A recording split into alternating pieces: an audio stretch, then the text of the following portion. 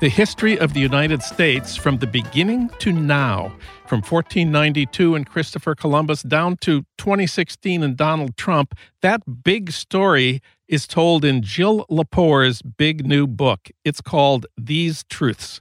Jill Lepore is a professor of history at Harvard.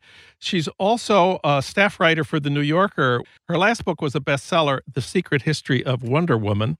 We reached her today at Harvard. Jill Lepore, welcome. Hey, thanks so much for having me. Well, your new 900-page History of America ends with Donald Trump. This is a story with an ending, and it's not a happy one. When you were writing this book, what did you think the last chapter would be about? Where did you think the story would end? When I set about to write the book, which was a few years ago, I initially thought I'd end it in 2009, actually on Inauguration Day of 2009 with the inauguration of Barack Obama.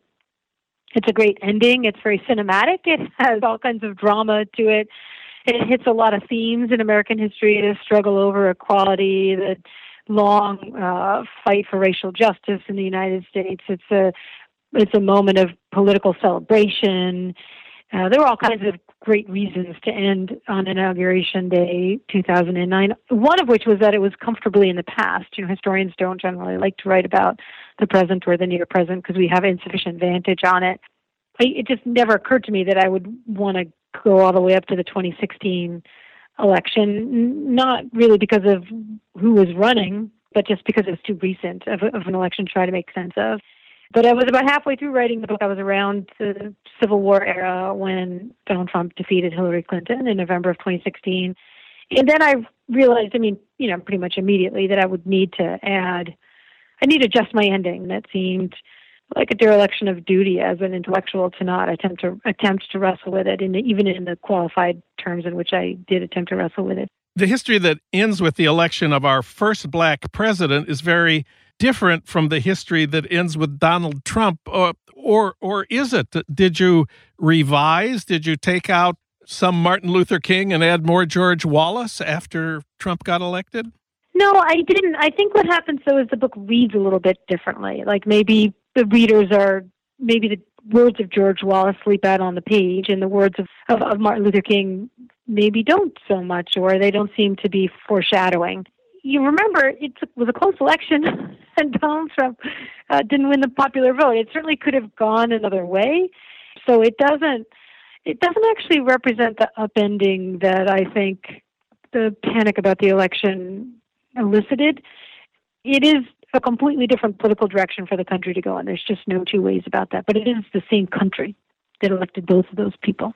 American historians now are supposed to be able to answer the question, how bad is Donald Trump compared to all the rest? Is he really the worst? How badly have presidents behaved in the past? We need to have some sense of what is politics as usual, historically speaking. This is a question that you've looked into.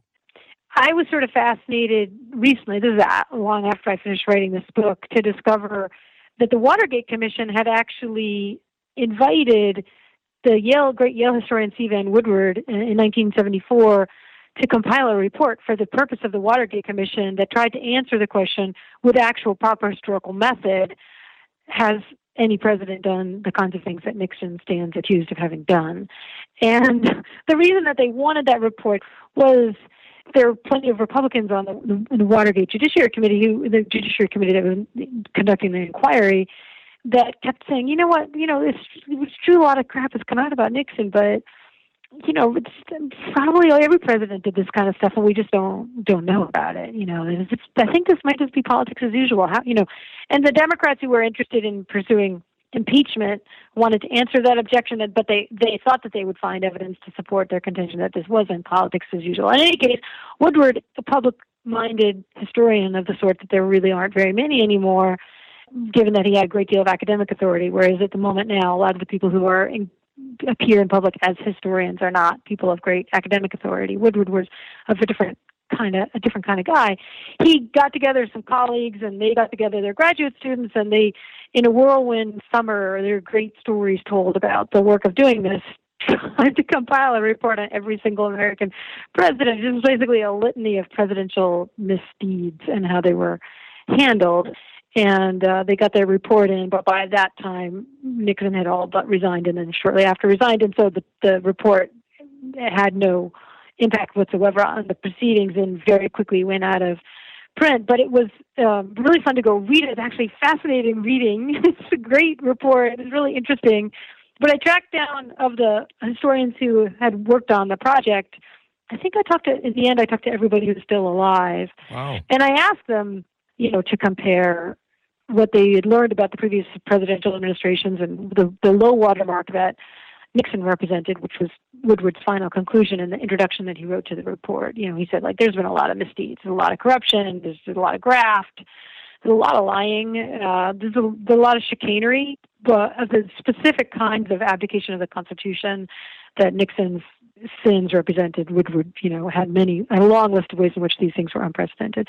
But of the historians that I spoke to who, wanted to talk about Trump, I guess this is a very long-winded answer to your question. Has any president been as bad as Trump? I mean, they had strong words about Trump and the unprecedented nature of what's sort of strangely not just what Trump stands accused of, much of which, are really mere accusations, the allegations of collusion with the Russians, for instance, but those sort of public defilement of democratic institutions and foundational American values. So less kind of constitutional violations than this kind of larger scope of, debasement really is the term that comes to mind in thinking about things that specific historians said to me. Your title is These Truths, and of course, truth itself has become a political issue in the age of Trump. You have an index entry that reads, truth, nature of. That might be a first in the history of the United States. How do we know what's true? Benjamin Franklin thought the most important truths were self-evident. So let facts be submitted to a candid world, is the way Jefferson put it. But in your book, you show that the nature of truth, facts, knowledge, experience, became a political issue long before Donald Trump. Yeah, absolutely. And my emphasis there, and it is a running theme throughout the book, really comes from my long-standing interest in evidence as a historian and as a journalist. The asymmetry of the historical record, the complications of evidentiary debates has been the centerpiece of my work as a scholar, really, and as a teacher. I teach a course at the law school called The History of Evidence that, begins with the emergence of trial by jury in the 13th century and the abolition of trial by ordeal, and thinks about how matters of fact enter the law and the history of the language of fact. So it's something that I've thought about for a long time and has, again, really been at the center of my work as a scholar. The point I try to make in the framing of this issue as fundamental to any encounter with American history is to remind readers what I think most people know if they pause for a minute and ponder it, that the nation is founded not just on the idea of equality or on, the three truths that are Jefferson's these truths, the political equality, natural rights, and the sovereignty of the people, but on the necessity of inquiry, that the republic is, and is certainly understood by its framers and founders, an Enlightenment experiment. It is an empirical experiment designed to be studied, that it is the consequence and the product of the study of the past. That people drafted the Declaration of Independence and the Constitution, studied ancient republics and other forms of government, monarchies and aristocracies, and came away from that study of what they considered to be the record of all past experiments with a plan for conducting a new experiment. And that empiricism actually makes a lot of demands of the citizens of the United States. We are actually supposed to ourselves be constantly engaged in a study of history and a scrutiny of the experiment to actually refine it and make sure that things are still going well, or maybe it's time for a revision to the experiment. That is part of what it means to be a citizen of a republic, this republic in particular. I wanted to ask about Andrew Sullivan's review of your book in the New York Times. He said he concluded from your book that, quote, the Civil War would never end, merely wax and wane, and its toll on the human spirit and the black body was matched only by its evil. from Jackson's massacre of Native Americans to the Southern labor camps to the full embrace of torture in the Bush-Cheney administration, is a single, consistent, and evil line. Close quote, Andrew Sullivan. I wonder if you have any comment on that. I think that's the first I've heard that. I just, as a rule, don't read reviews. A lot of people have written to me about Sullivan's review, so I'm awfully familiar with it. I don't know that I know that passage, and I, of course, can't be accountable for what someone says about my work. Right.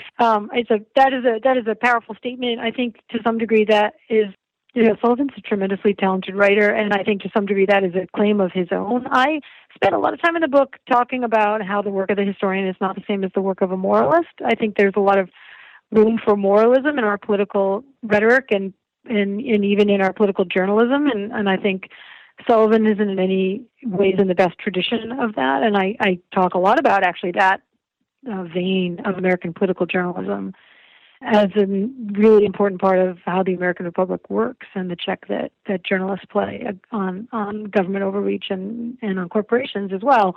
I myself don't use the language of evil in that regard. I use the language of tragedy and horror, which is a slightly different language than what Sullivan is employing there.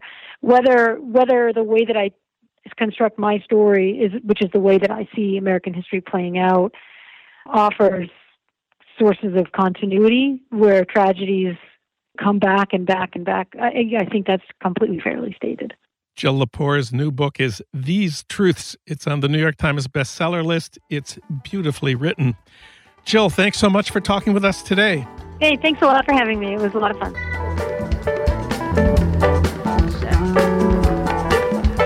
You've been listening to Start Making Sense, the weekly podcast of The Nation magazine. You can hear more interviews like this one at thenation.com, and you can subscribe to Start Making Sense at iTunes Podcasts, Pocket Casts, Stitcher, or wherever you get your podcasts. I'm John Wiener. Thanks for listening.